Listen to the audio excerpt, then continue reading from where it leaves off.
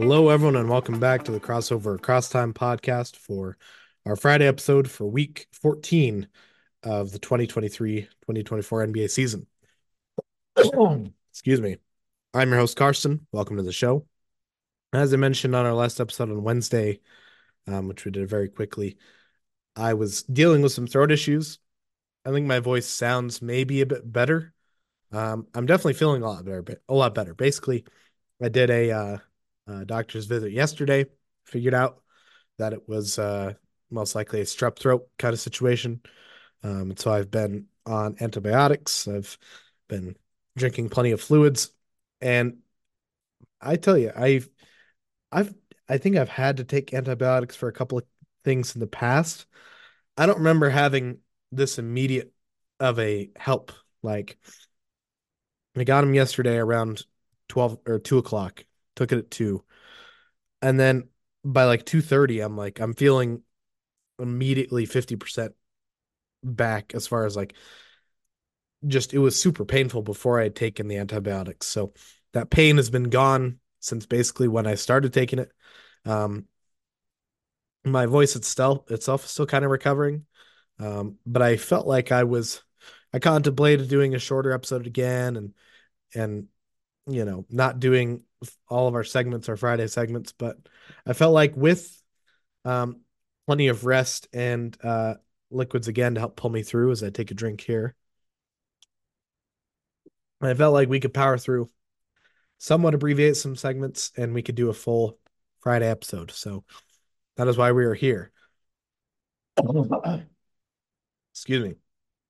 That being said, with that in mind, we're just going to jump right into it with, first of all, our game summaries and news from the last couple of days of action.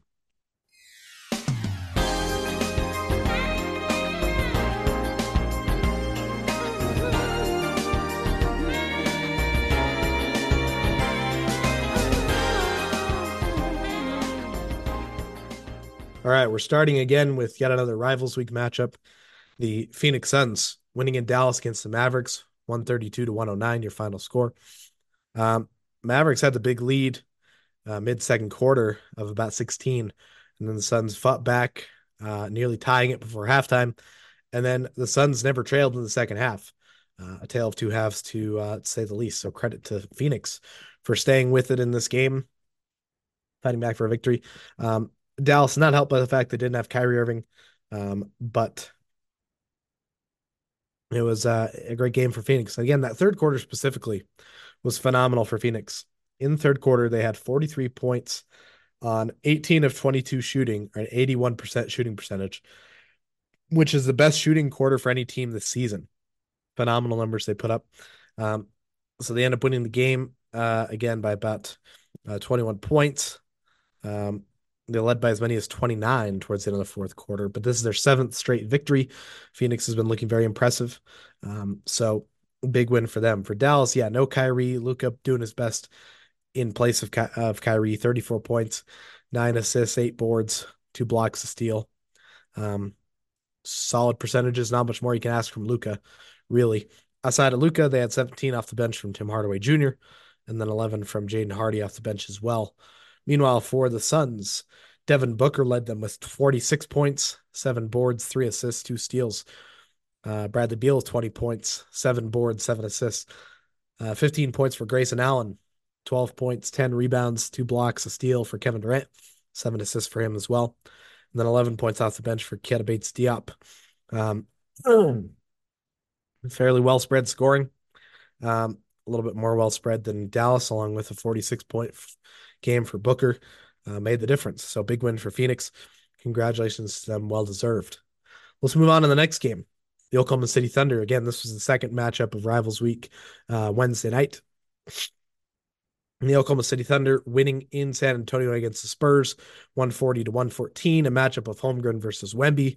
A big storyline going into the year, but the Thunder controlled the game more so because of the MVP level of candidate of campaign that SGA has put up this season. He had 32 points in this game, his 32nd 30-point game, 30 or more point game this season, which leads the league. So phenomenal numbers for him. Um, and alongside him, Holmgren had 17, 9 boards, 3 blocks, 13 for both Jalen Williams and Cason Wallace, 22 off the bench for Aaron Wiggins as well. Very impressive. And then 12 points for Josh Giddey. So many weapons on this team. There's always somebody else who's going to emerge. And oh yeah, he's on the team. He can contribute. This player does these things well.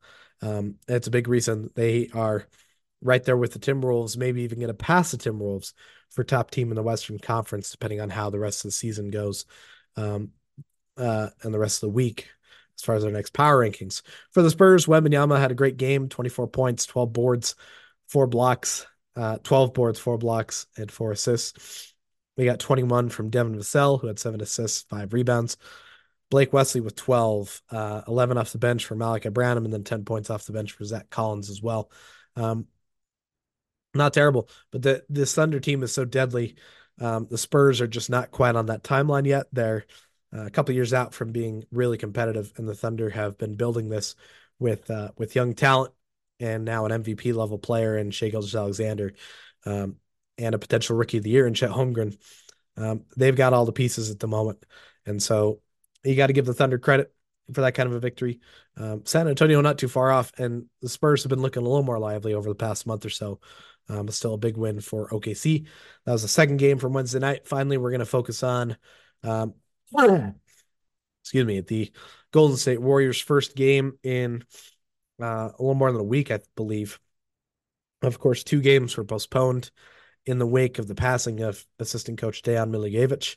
But the Warriors returned to the hardwood on Wednesday night with a home game against the Atlanta Hawks. They win the game 134-112. I'm sure a game dedicated to the memory of Milijevic. Big for them to be able to get a win in that type of an emotional situation, kind of driving their success. Big third and fourth quarter to win the game by 22 points in this one. They had several pregame honors that were very touching to Coach Decky, as he was known. They wore shirts with what was the phrasing on the shirts? I saw it thinking, oh, I'm gonna remember what it said. Oh, Brait. I remembered just before I was able to find it, which is in Serbian. His language was brother. And again, I believe I'm remembering that correctly. Kind of something that he would use a lot with players and with a lot of people in the Warriors organization. So that was a nice tribute. Also in pregame, the players wore jerseys with Miljevic's name on the back. Of course, again, also they have the DM patch on their jersey with the heart they'll wear for the rest of the season. On the court, there's also the DM with the heart logo. So lots of tributes. Steve Kerr gave a speech to the home court crowd, and instead of a moment of silence, he wanted a standing ovation for Coach Decky. A lot of touching stuff, and again, the win was what they really wanted, to really make sure that honoring of him went over as best it could. For the Hawks, they had some solid performances. No Trae Young in this game. DeJounte Murray, 23 points, 7 boards, 7 assists. Jalen Johnson, 21 points, 9 boards, 6 assists. He continues to stand out. Excuse me. He continues to stand out for the Hawks in his second or third year. Bogdan Bogdanovic starting, 17 points for him, 18 points, 7 boards for Sadiq Bey, 13 off the bench for Patty Mills, and then 11 points, 11 rebounds for Clay Capella. Excuse me. For the Warriors, they were led by Steph Curry, 25 points, 8 assists, 5 of 8 from 3. Alongside him, Klay Thompson, 24 points, 5 of 10 from 3. And then off the bench, Jonathan Kuminga, kind of the big headliner for the Warriors here, 25 points, 9 rebounds, 2 steals, 2 blocks. 11 of 11 from the floor was Kuminga, which tied Chris Mullin's franchise record for field goals made in a game without a miss, 11. So very impressive stuff for him. They also got 12 points from both Andrew Wiggins and Draymond Green. Green coming off the bench in this case. And then 10 points for both Dario Saric and Brandon Podziemski. Podziemski coming off the bench. So a big win for the Warriors. Credit to them for an emotional night and getting a win like that. This was the 400th regular season win for Steph Curry, Klay Thompson, and Draymond Green, that trio, the 13th trio in NBA history to reach that regular season win total. So, congrats to them for that honor. A lot of big things. It was kind of the Warriors' night. You can't fault the Hawks for losing one of those type of games, especially where they had a competitive game. They had decent production, but the Warriors were just kind of driven to win this game to honor their recently passed head coach. So that's it for our Wednesday games we wanted to focus on.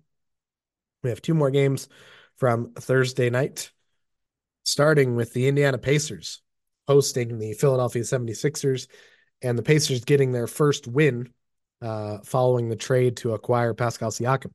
Siakam's first win as a Pacer. They win the game 134 to 122, and especially had a hot start in the game to get them off on the right foot. They never trailed, led by as much as 27. Impressive stuff for them in this game, overcoming Joel Embiid, 31 points in the game. That is his 22nd consecutive 30-point game.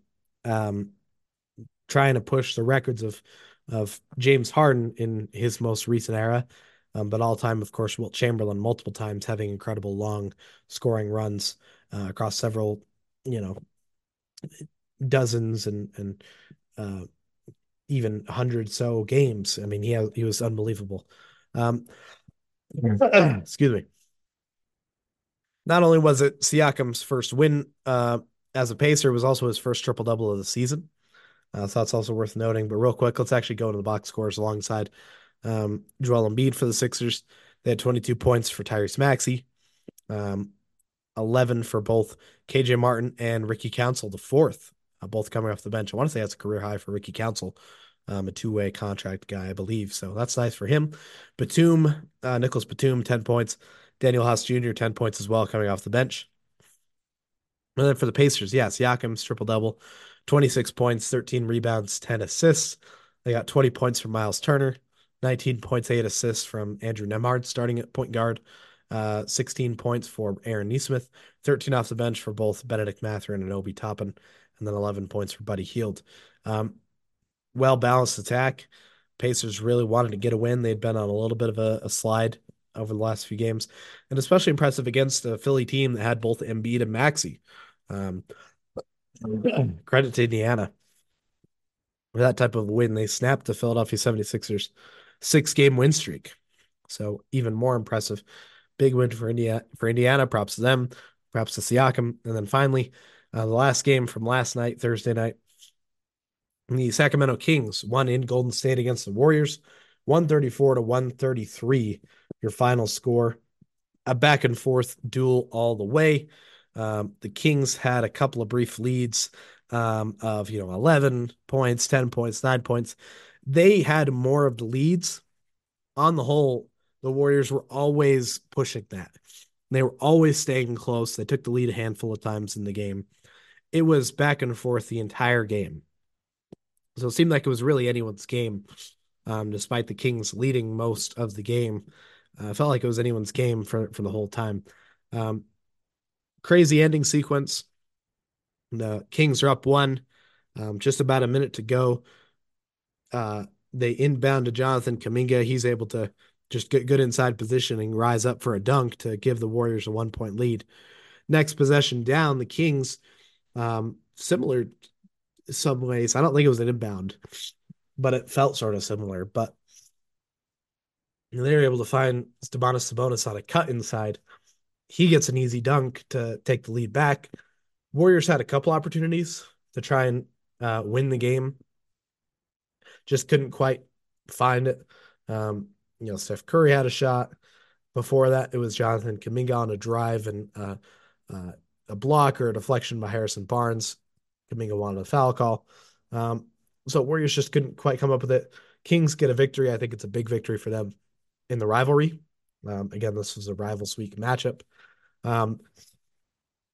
where the Warriors have been the dominant team for so long, and especially this season where the Warriors are even more regressing and the Kings have a chance to take their spot as a California playoff contender. Um, excuse me. I think these are the kind of wins that you need, so that's big for them. Looking at the box scores, we'll start with the Warriors. Steph Curry, 33 points, 6 of 14 shooting from three, 6 rebounds as well. The best Warrior by far, although Jonathan Kuminga, 31 points in the game. I'd probably say that's a career high as well. Coming off the game the previous night against Atlanta, Kuminga's been on a nice run. Um, so he's been a bright spot. Outside of those guys, the rest of the team struggled in part in shooting. Um, Wiggins had good percentages, 75% from the floor, 2 of 3 from three, 17 points for him. And then Klay Thompson, 16 points, 35% shooting, 2 of 7 from three. Dario Saric, 14 points, 4 of 4 from 3-point range, 5 of 6 from the floor overall. So Wiggins and Saric shot the ball exceptionally well. Curry shot it well. Looking at it, actually, I think it was just Klay Thompson that struggled a bit more because Bajemski was, good percentage off the bench. Corey Joseph, Kuminga, Draymond Green, 5 points, 11 assists though, 3 steals on a block as well, doing his kind of Draymond thing. But yeah, it was the Kings' night. They were led by a former Warriors, Harrison Barnes, 39 points for him, a career high in a lengthy career for Harrison Barnes. Multiple stops, high contracts, but of course a championship with the Warriors in 2015. Um, Easily an above average player. I like Harrison Barnes a lot. Glad to see him have this kind of game for a team that's now rising in the West against his former team that is now maybe falling in the West. I think that's kind of a fun note for me able to get that. 7 of 12 from 3-point range was Harrison Barnes. Um, Phenomenal shooting for him all night. They got 29 points from De'Aaron Fox, 5 assists as well. Sabonis, 18 points, 13 assists, and 8 rebounds. Near a triple double again. They got 14 from Keegan Murray, who had 6 rebounds, 2 blocks, and a steal as well. Kevin Huerter had 12 points and 10 rebounds, not to mention 3 steals. And then finally, Davion Mitchell had 10 points coming off the bench, 3 of 5 shooting from 3-point range for him. Great game for Sacramento. A big win, as we kind of talked about. This is the third straight Warriors Kings game that was decided by a single point. Again, it was 134 to 133. Third straight time that's been decided by a single point, which is tied for an NBA record. They're also the first to have all three of those such games in the same season in 45 years. There was not really, I couldn't find info on what that previous set of teams was to have 3 games in the same season that were all decided by a single point. Needless to say, well deserving a rival week spot. And again, a big win for Sacramento. Those are the games we wanted to focus on more in depth. The remaining games, Timberwolves beat the Wizards in Washington, 118 to 107. This is back to Wednesday night action again. Detroit Pistons got another win at home, this time against the Charlotte Hornets, 113 to 106. Bojan Bogdanovic, 34 points. A 13-2 run to close the game. So clutch play from the Pistons, not just, happening to outscore the team in the game, but they pulled the win out at the end of it. Also worth noting that this is their second win this season against Charlotte. 5 wins on the year, 2 of them against the Charlotte Hornets. Says something about one of those teams. Otherwise, big win for Detroit. For the Memphis Grizzlies, they won in Miami against the Heat, 105 to 96. Vince Williams Jr., 25 points, making good on that recent opportunity he was given with a not two-way deal, but a standard contract. So he's really wanting to prove the value there in Memphis. Next, the Milwaukee Bucks won at home against the Cleveland Cavaliers, 126 to 116. Giannis with a 35-point, 18 rebound, 10 assists, triple-double. This is Milwaukee's first win with interim coach Joe Prunty. Of course, they recently let go of Adrian Griffin. But the reported signing of Doc Rivers, he hasn't been brought on fully officially yet. So Joe Prunty is the interim head coach. This snapped Cleveland's 8-game win streak. And back to that triple-double for Giannis, this is his 5th triple-double of 2024, the calendar year. So very impressive stuff for Giannis and the Bucks there. Next, the Portland Trailblazers won a thriller in Houston against the Rockets, 137 to 131 in overtime. Anfernee Simons with 33 points for Portland against Alperen Sengun's 30-point, 10-rebound, double-double. 8 assists for Sengun as well. But it was Houston looked like they kind of had a win in the final minute or two, and then they got a big three in the corner from Malcolm Brogdon. The Trailblazers did to cut it to three, and then they inbounds to Jeremy Grant, who has a fading desperation three that banks in to force overtime when it seemed like the game was over. Big stuff for Portland.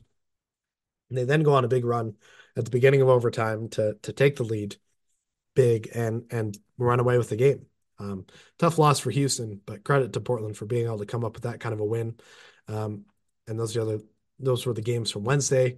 The other games from Thursday, the Utah Jazz won in Washington against the Wizards, 123 to 108. The New York Knicks won at home against the Denver Nuggets, 122 to 84. Nikola Jokic with 31 points and 11 rebounds in that game. But for the Knicks, Anunoby had a season high 6 steals.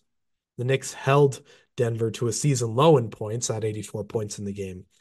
This is the Knicks' fourth win by 25 points or more in the past 3 weeks. And New York is an NBA best 11-2 since Anunoby's debut on New Year's Day. We are definitely going to be talking a lot more about the Knicks on our upcoming power rankings. They could be moving up even more. But for the moment, big win for them against a tough Nuggets squad, and the Knicks continue to potentially rise in the Eastern Conference. Then the Boston Celtics, again, part of Rivals Week, won in Miami against the Heat, 143 to 110, 33-point margin of victory. That's their biggest win over the rival Heat in franchise history. At least there's a stat along those lines. Maybe it was over the past 10 to 15 years, the times that they've really been rivals. Didn't see that exactly. But Jason Tatum, 26 points in the game. He became the fifth Celtic with 225 plus point games. The other four, Sam Jones, John Havlicek, Larry Bird, and Paul Pierce. Elite company. Tatum continues to rise in that already elite pantheon of Boston Celtics players.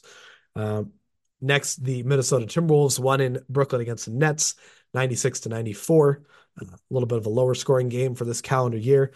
Timberwolves took the lead on a Karl-Anthony Towns lob to Rudy Gobert.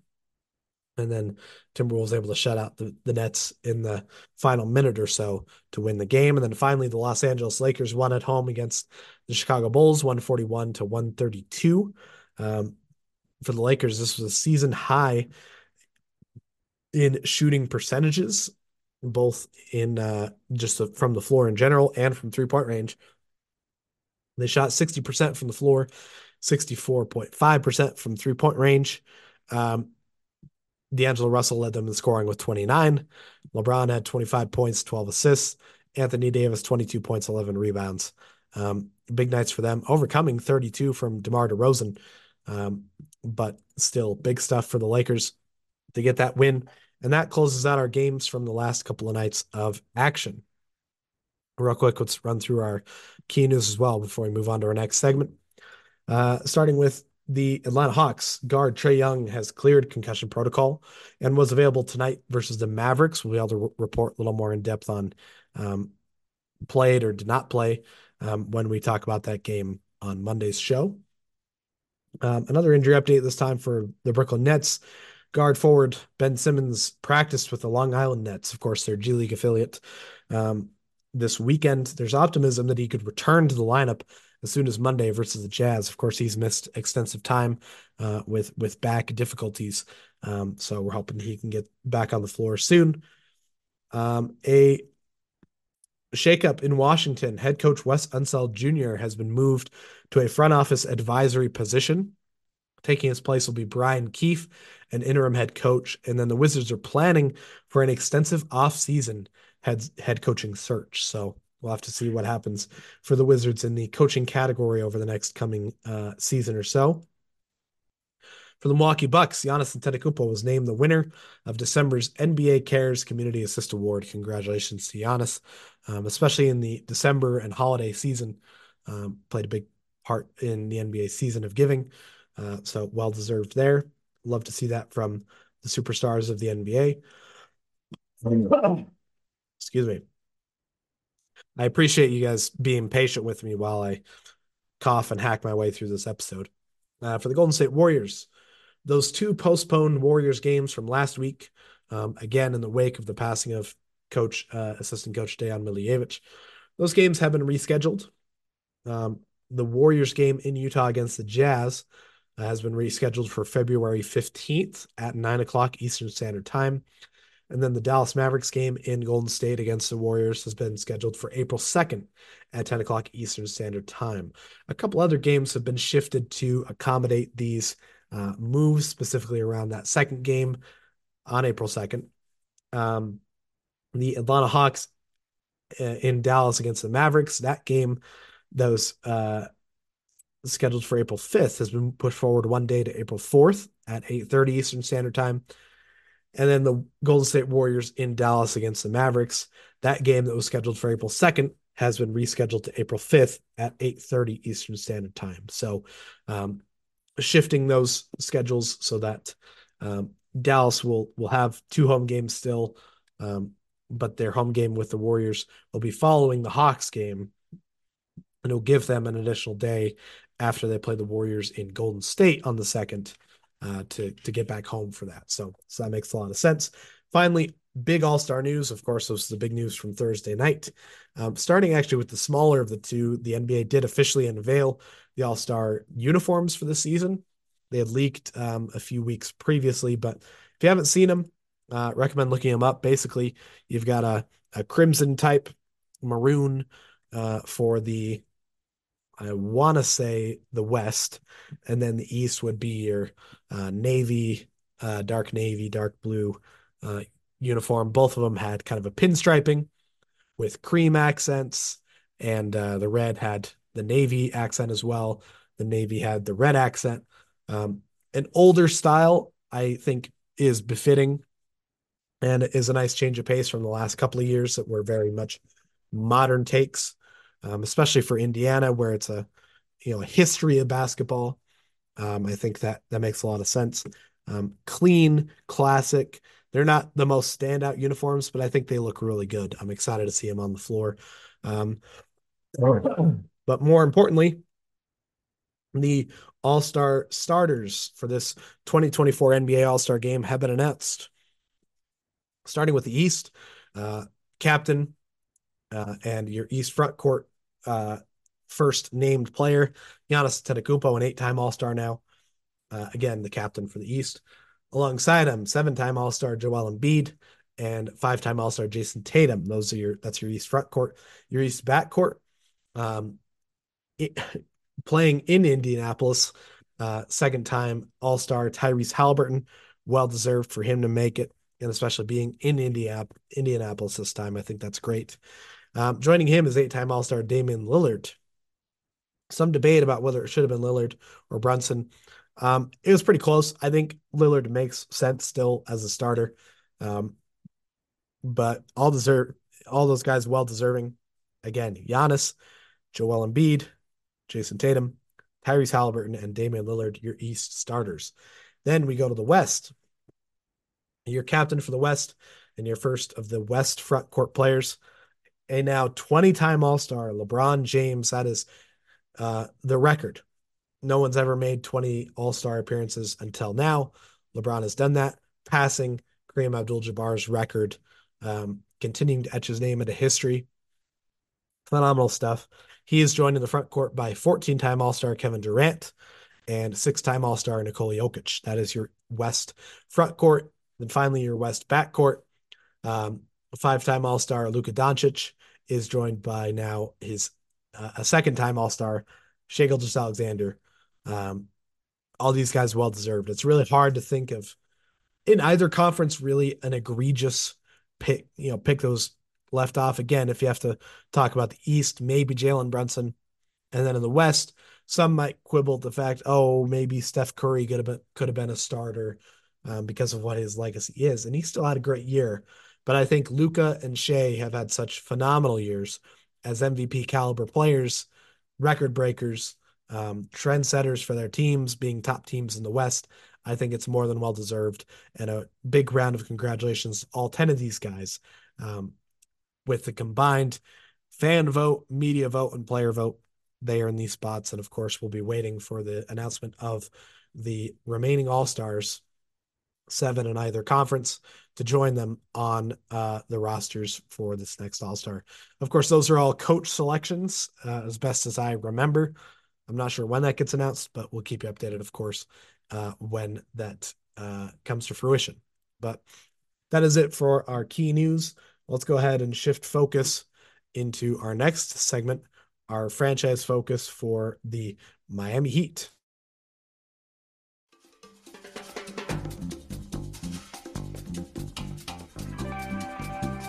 Franchise focus.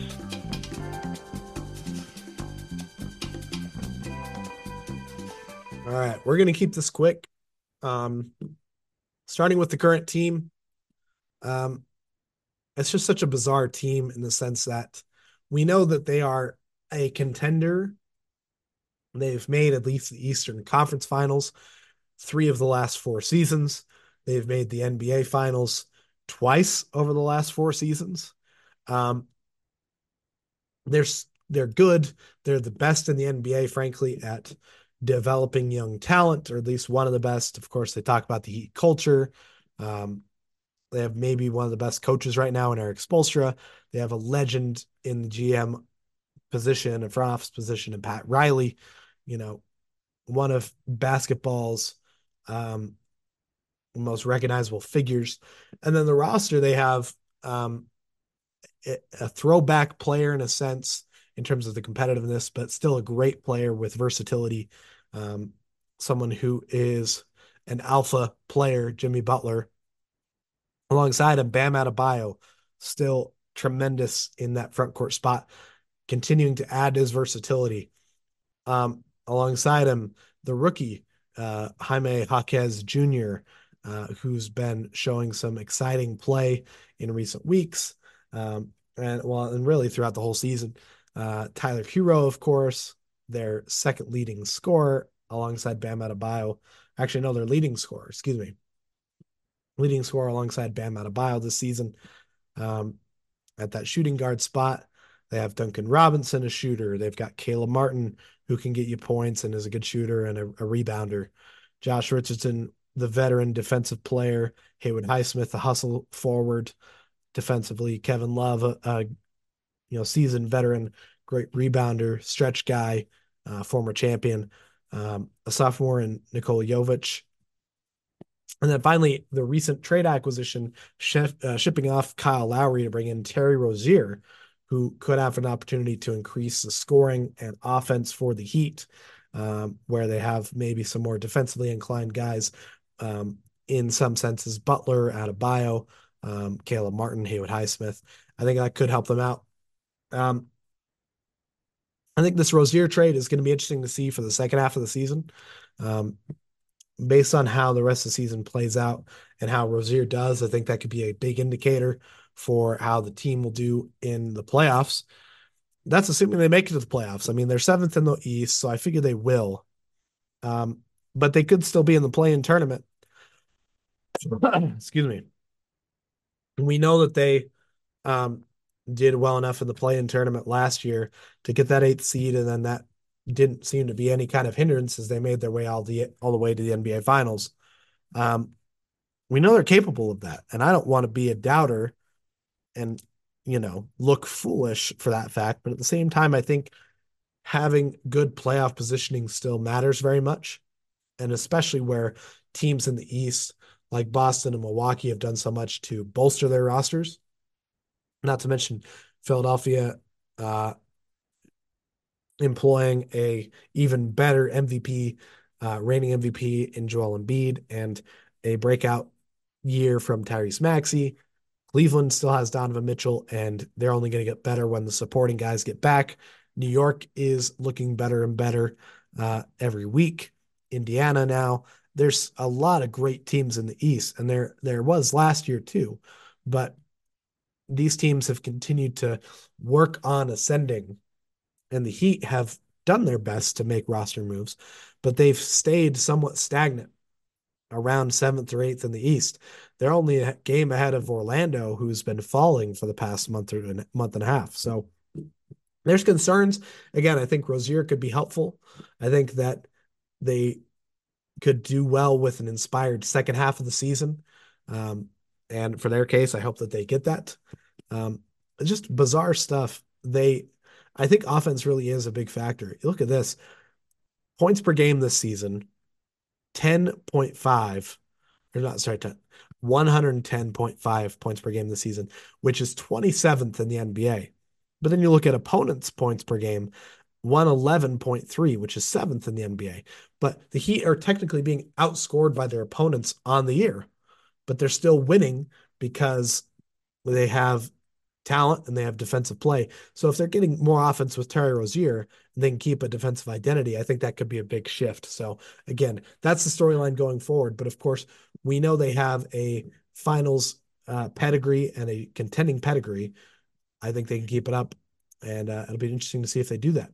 But for the Heat, they've been a great team.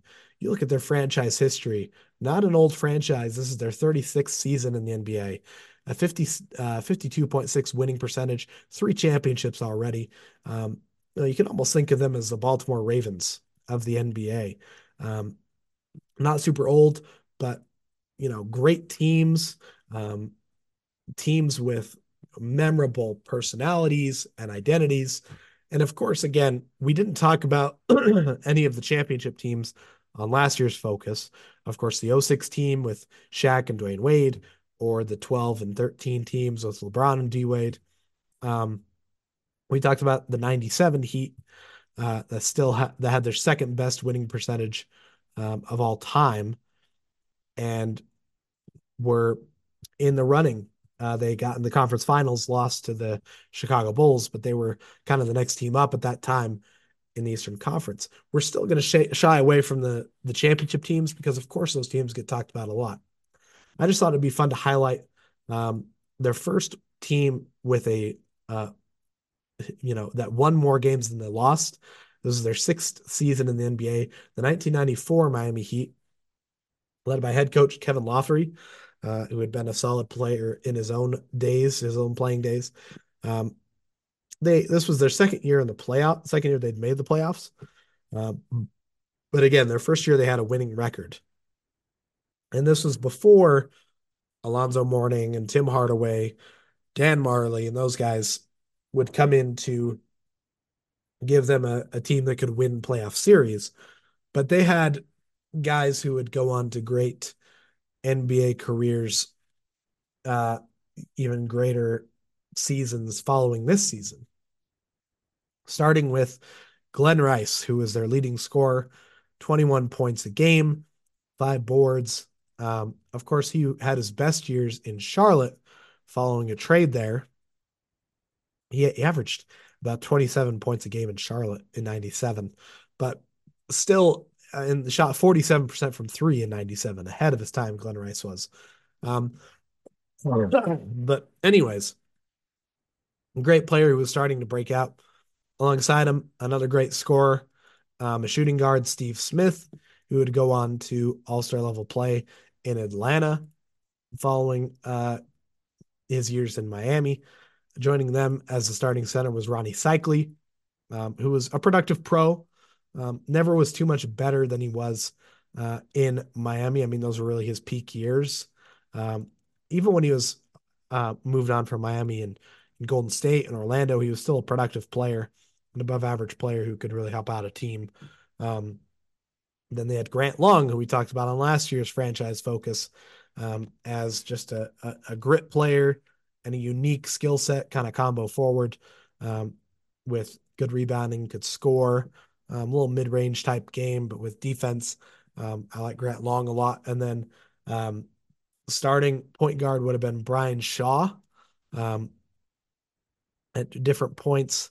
Bimbo Coles had been the point guard early on, but Brian Shaw had kind of taken the role. Solid production, 9 points, 5 assists, 4 boards. Then they had veterans. They had John Sally, who, of course, had been a former champion. Excuse me. And getting some run in Miami for this younger team. Again, Bimbo Cole's a veteran point guard off the bench. Harold Miner, Baby Jordan, um, an exciting guard athletically. Matt Geiger, a sizable center. It was a decent rotation. I think it's a fun team to kind of look back at. In the playoffs, they ended up starting John Sally ahead of Grant Long most of the time. I think that makes some sense. Um, Sometimes it was Long and Sally, sometimes it was Cycli and Sally, um, from what it appears to be. Um, and then you know, Smith and Rice, and then Brian Shaw. Bimbo Cole's played up more minutes than Brian Shaw did, just with that experience. Um, had a little bit of an emergent playoff series. They lost in the first round to the Hawks, but it was a 2-3 series back in the days of best of five in the opening rounds. So credit to them. And it's fun, also worth noting, um, their their playoff series with Atlanta. Game two, they had this brawl, and it's definitely a throwback, especially the 80s, but still in the 90s. You think about the NBA now, there's fights, but they're shoving matches. This fight was a fight. I mean, punches thrown, choking, you know, attempts to choke players, um, just a lot going on. It's on YouTube in a few different capacities, so I recommend checking it out. This team had a lot of heart, and I think that was a big thing, these first early steps towards a team being competitive long term. I think it's fun to look back on that. There's not really much more I can add to this team other than that, but um, hey, the early days of the Heat being, an intimidating type team, but a good team, a team that had talent to win games long term, in the NBA. So that's our historic team. We'll go and move on to our historic player. And again, Grant Long, a bit of a stretch, but he's still top 12 in win shares on Basketball Reference. Next guy is third in win shares for the Heat. One of the great Heat players of all time, full stop. Not really much you can argue there. Alonzo Mourning. Zoe, the centerpiece of the Heat for a long time. Um, Great career, man. I mean, of course, in his high school career, a phenomenal high school career. He averaged 12 blocks per game as a senior. Unbelievable stuff. He was player of the year for USA Today, Parade, Gatorade, and Naismith, and was the number one recruit of his class in '88 over guys like Christian Laettner, Sean Kemp, Rick Fox, Malik Sealy. So he was highly touted. He decided, of course, as a developing center and a promising big man, especially in the 80s, I want to follow in the footsteps of guys like Patrick Ewing, and I want to go to Georgetown. He goes to Georgetown. He's teammates with Dikembe Mutombo. Um, and this is interesting. I wanted to make sure I had this timeline right. Um, let's see, because I think that they were, um, yeah, okay, because he was right alongside Dikembe Mutombo, kind of playing at the same time. He was a center for his first couple of years. His junior year, he moved to a power forward to play alongside Mutombo, who was starting at center as the taller player. Um, After Mutombo was drafted in '91, Mourning took back the spot at center for his senior year in '92. Spectacular year. 21 points per game, 10 rebounds, 5 blocks. He was Big East Player of the Year, Big East Defense Player of the Year, um, which was not the first time he had won that award. Led them to, you know, a competitive record throughout his whole career at Georgetown. So he was great. You move on to the '92 NBA draft. He was maybe even a little more accomplished collegiately than the guy who was drafted ahead of him, Shaquille O'Neal. In the '92 draft, Shaq taken first by the Orlando Magic. Definitely the right pick. Hard to do wrong with the second pick by the Charlotte Hornets taking Alonzo Mourning. And that's where he got to start. And he was, you know, an all-star 2 of his first 3 seasons, his sophomore and third year with the Hornets. He was an all-star. Consistent 20-point, 10 rebound man, high block numbers, showcasing, hey, Shaq obviously is a better player, but pretty good consolation prize to have on Alonzo Mourning, including um, in the '93 playoffs as a rookie, hitting a clutch step back jump shot as a center to win the series against the Boston Celtics with Kevin McHale and that whole team still kind of in their, the tail end of those glory years. So showed early on he was going to be special. And it's interesting because the Hornets already had a first overall guy in Larry Johnson, who was seen as the star, but Alonzo Mourning had the better career. And even in Charlotte, it's like, hey, Mourning might be kind of the better player, more consistently healthy at least. But for whatever reason, didn't work out there. And again, I believe it was a trade. And I want to make sure I get this right. Yeah, it was the Glenn Rice trade that sent Rice to the Hornets, where he had a great career, but it brought the Heat Alonzo Mourning. And from there, he became one of the greatest players in Miami Heat history. From 96 season to the 2002 season, 7 years, averaged just under 20 points, just under 10 rebounds, just under 3 blocks. Um, was a two-time Defensive Player of the Year, and was high in MVP voting in years like in 1997 when they were again the second best team in the Eastern Conference. I mean, this Mourning was the piece alongside supporting players like Tim Hardaway, um, Dan Marley, Jamal Mashburn, was the piece that brought the Heat from a team that could compete in the playoffs to a team that was going to contend. And that was, the beginning of the Miami Heat as championship contenders and championship winners in the NBA. So hugely important. Again, great career, um, but it was derailed for a long time by a diagnosis of a kidney disease. And it was crushing for everyone around the organization. Pat Riley, alongside Mourning, and the players, everyone involved. It was just the worst thing you could see. He ends up going to the New Jersey Nets following this, as he's working to get back onto the floor consistently. Was brought into New Jersey to be the starting center for their championship aspirations. Um, just couldn't be on the floor long enough there. Ended up getting traded back to Miami during the '05 season. And it was during this time, um, actually, it was in um, November of 2003, um, that he was actually able to see a light at the end of the tunnel with his kidney disease. Uh, a cousin of a retired Marine, Jason Cooper, um, got talking with Mourning, and asked how could I help out, and started to contemplate, maybe I should donate a kidney and help you recover from this disease. Um, there was other people that were pondering the same thing, including Patrick Ewing, his former or his fellow Georgetown Hoya. But Jason Cooper was the match, and he was kind of an estranged cousin. They didn't know each other that well. Um, hadn't seen each other in more than 20 years.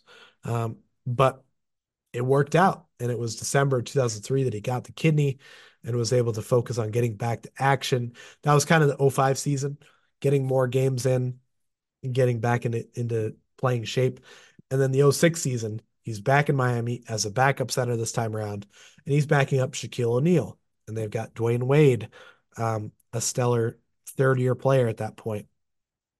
And they've got um, supporting players like Jason Williams and Antoine Walker, and they've got Udonis Haslem, a very young Udonis Haslem, and he helps as heart and soul of the bench, whatever you want to call him. Um, Essentially, one of the key pieces to that Heat championship team. And that's just phenomenal that he was able to get that title um, after coming back from such a difficult personal situation. And then, of course, his career tapered off, played less games, played less minutes, retired at the end of the '08 season. And that was it, rode off into the sunset. And I just think, you know, for all of you, if you haven't watched Alonzo Mourning play, don't know a lot about him, I recommend watching some of those Heat teams and watching some of his highlights. Standout interior defender. He averaged nearly 4 blocks a game for the '99 and 2000 seasons. But he could also produce points. He had a decent inside scoring game, could shoot a little bit of a mid-range shot, solid rebounder, and a throwback to the the tail end of the big man dominating the game alongside, Shaq and some of those other contemporaries. So that's our franchise great. And that takes care of our franchise focus for today. So let's go ahead and move on to our Fantasy Fridays discussion.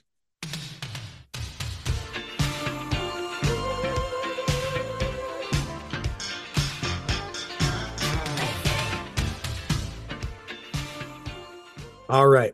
We're going to keep it real brief. I have made a couple of moves in my league. I picked up RJ Barrett. I also recently picked up Bojan Bogdanovic to replace Michael Porter Jr. I'm interested to see how that pans out for me. We're not talking about either of those guys today. Just wanted to update you guys on my team, and hopefully, I'm going to try and keep more of an eye on available players and see if I can, find value and give my team more of an edge. Because I've tried trade proposals, nobody seems to like my trades, so I'm just going to do free agency for the time being. But as far as some movers in the fantasy space, a riser, I'm going with D'Angelo Russell. Over the past couple weeks, his scoring is up big. Over the last 2 weeks, his scoring is up more than 10 points per game compared to the season, and he's shooting 5% better from the floor, 10% better from three, nearly 11% better from three. Um, there's the trade rumors, and I think that's certainly stoked this play a little bit. If he can keep this up, this is what the Lakers need to get back to what they think they can be and what they showed in last year's playoffs as one of the top teams in the West. So that's a riser. For a faller, I went with Trae Young. I know there was a concussion situation, but excuse me. Before that, his play had dipped. His scoring was down over the last couple of weeks, about 6 points a game, a few assists a game. His percentages were down. I'm not sure what it would be. I think DeJounte Murray had just been taking more of the workload. So I don't know if it's necessarily a fault of Trae Young, but especially where the Hawks, more and more, you know, they're just going to slip into the play in again. Maybe there's some fatigue in that style of play over the last couple of years for Atlanta. Just keep an eye on Trae and where the Hawks stand. So that's my faller. And then a sleeper, not much of a sleeper, but Jonathan Kuminga. I think people are recognizing this, or at least they should. Over the last 2 weeks, his scoring is up more than 11 points a game. Rebounding is up about 2 rebounds per game. And his field goal percentage is up about 12% a game. He's been finally emerging. We've seen flashes. It's getting a little more consistent, especially with the Warriors needing more of a boost. He more and more is wanting to take that step to be a feature player. I think it's exciting, and it'll be interesting to watch him and see if that can be maintained because he's had a stellar last couple of weeks. And so we're going with Jonathan Kuminga there as our sleeper pick. So that's our Fantasy Fridays. As far as a quick check in on predictions, um, again, a lot of these, it's hard to give much more of an update um, because they're either trade deadlines. I'd made that Knicks prediction about them going into the top three in the East. They're fifth in the East right now, 2 games behind Philadelphia. Um, my deadline was the end of January, so we'll see if they get close. Um, there was also Cade Cunningham as a trade target, Pistons trading players at the deadline. Um, they made a trade for Gallinari and they moved some pieces. We'll have to see if there's anything else that happens in Detroit. Um, Otherwise, yeah, still just mainly big trade deadline stuff that we're watching for. So we'll go ahead and move on to our last segment, our weekend forecast for the games coming up for Saturday, Sunday, and Monday. Excuse me. Again, all the times that I will give for these games are in Eastern Standard Time, so keep that in mind as you plan your schedules. On Saturday, 10 games total, 3 national broadcasts to wrap up Rivals Week. And those games are on ABC at 3 o'clock. The Knicks host the Heat, rematch of last year's playoffs. ABC at 5:30, you have the Nuggets hosting the Sixers. Of course, Jokic versus Embiid, the main storyline there. And then finally, ABC at 8:30, Warriors host the Lakers. LeBron versus Curry, Durant versus LeBron. AD is in the mix. I think a pretty solid slate, and especially that last couple of games, some good ones to end on for Rivals Week. Your remaining games at 12 o'clock, the Pistons host the Wizards. Interesting matchup. If the Pistons can beat the Wizards there, I'm going to contemplate moving the Pistons ahead of the Wizards. Wizards have struggled. Otherwise, interesting. At 6 o'clock, the Nets host the Rockets. At 7, the Jazz are in Charlotte against the Hornets. Again, local access, Jazz Plus or K Jazz on local Utah cable TV. Also at 7, the Celtics host the Clippers. That's an intriguing matchup. Some hot teams in the NBA this season. At 8 o'clock, the Pelicans are in Milwaukee against the Bucks. At 8:30, the San Antonio Spurs host the Minnesota Timberwolves. Interested to see how Wemby handles the combo of Gobert and Karl Anthony Towns. And then at 9 o'clock, the Dallas Mavericks host the Sacramento Kings. Interesting one as well. A great Western Conference matchup there. On Sunday, there's 5 games, no national broadcasts. Your remaining games at 2 o'clock, the Pistons host the Thunder. At 3:30, the Pacers host the Grizzlies. 6 o'clock, the Suns are in Orlando against the Magic. Also at 6, the Hawks host the Raptors. And then at 9 o'clock, the Trailblazers host the Chicago Bulls. And then finally on Monday, 12 games total, 2 national broadcasts, and NBA TV doubleheader. Firstly, at 7:30, the Miami Heat host the Phoenix Suns. Your flaming ball logo teams facing off. But it's also Butler versus Durant. Intriguing stuff. And then at 10 o'clock, the Portland Trailblazers host the Philadelphia 76ers. So there's some interesting ones there. Your remaining games at 7 o'clock, the Cavaliers host the LA Clippers. Also at 7, the Knicks are in Charlotte against the Hornets. At 7:30, the Brooklyn Nets host the Utah Jazz. Again, Jazz Plus or K Jazz. Also at 7:30, the Boston Celtics host the New Orleans Pelicans. At 8 o'clock, the Spurs host the Wizards. Also at 8, the Thunder host the Timberwolves. And the Kings are in Memphis against the Grizzlies. Another game at 8, the Rockets host the Lakers. But Thunder Timberwolves, again, that's the matchup we were talking about, the last matchup of those teams this season. If the Thunder win that, that would be a exclamation, we are the best team in the West. And that'd be a big win for the Thunder to take that series victory 3-1. But again, Kings Grizzlies is interesting, as is Lakers Rockets. At 8:30, the Mavericks host the Orlando Magic. And then at 9 o'clock, the Denver Nuggets host the Milwaukee Bucks. Giannis versus Jokic.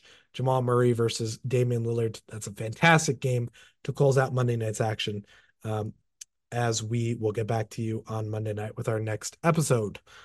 Finally, we'll close things out with our This Day in History fact for you. And definitely a sad event that we have to recognize how seismic it was and the shockwaves that we still feel from it. Kobe Bryant, the 18-time All-Star who won 5 NBA championships and became one of the greatest basketball players of his generation during his 20-year career with the Lakers, died in a helicopter crash in California.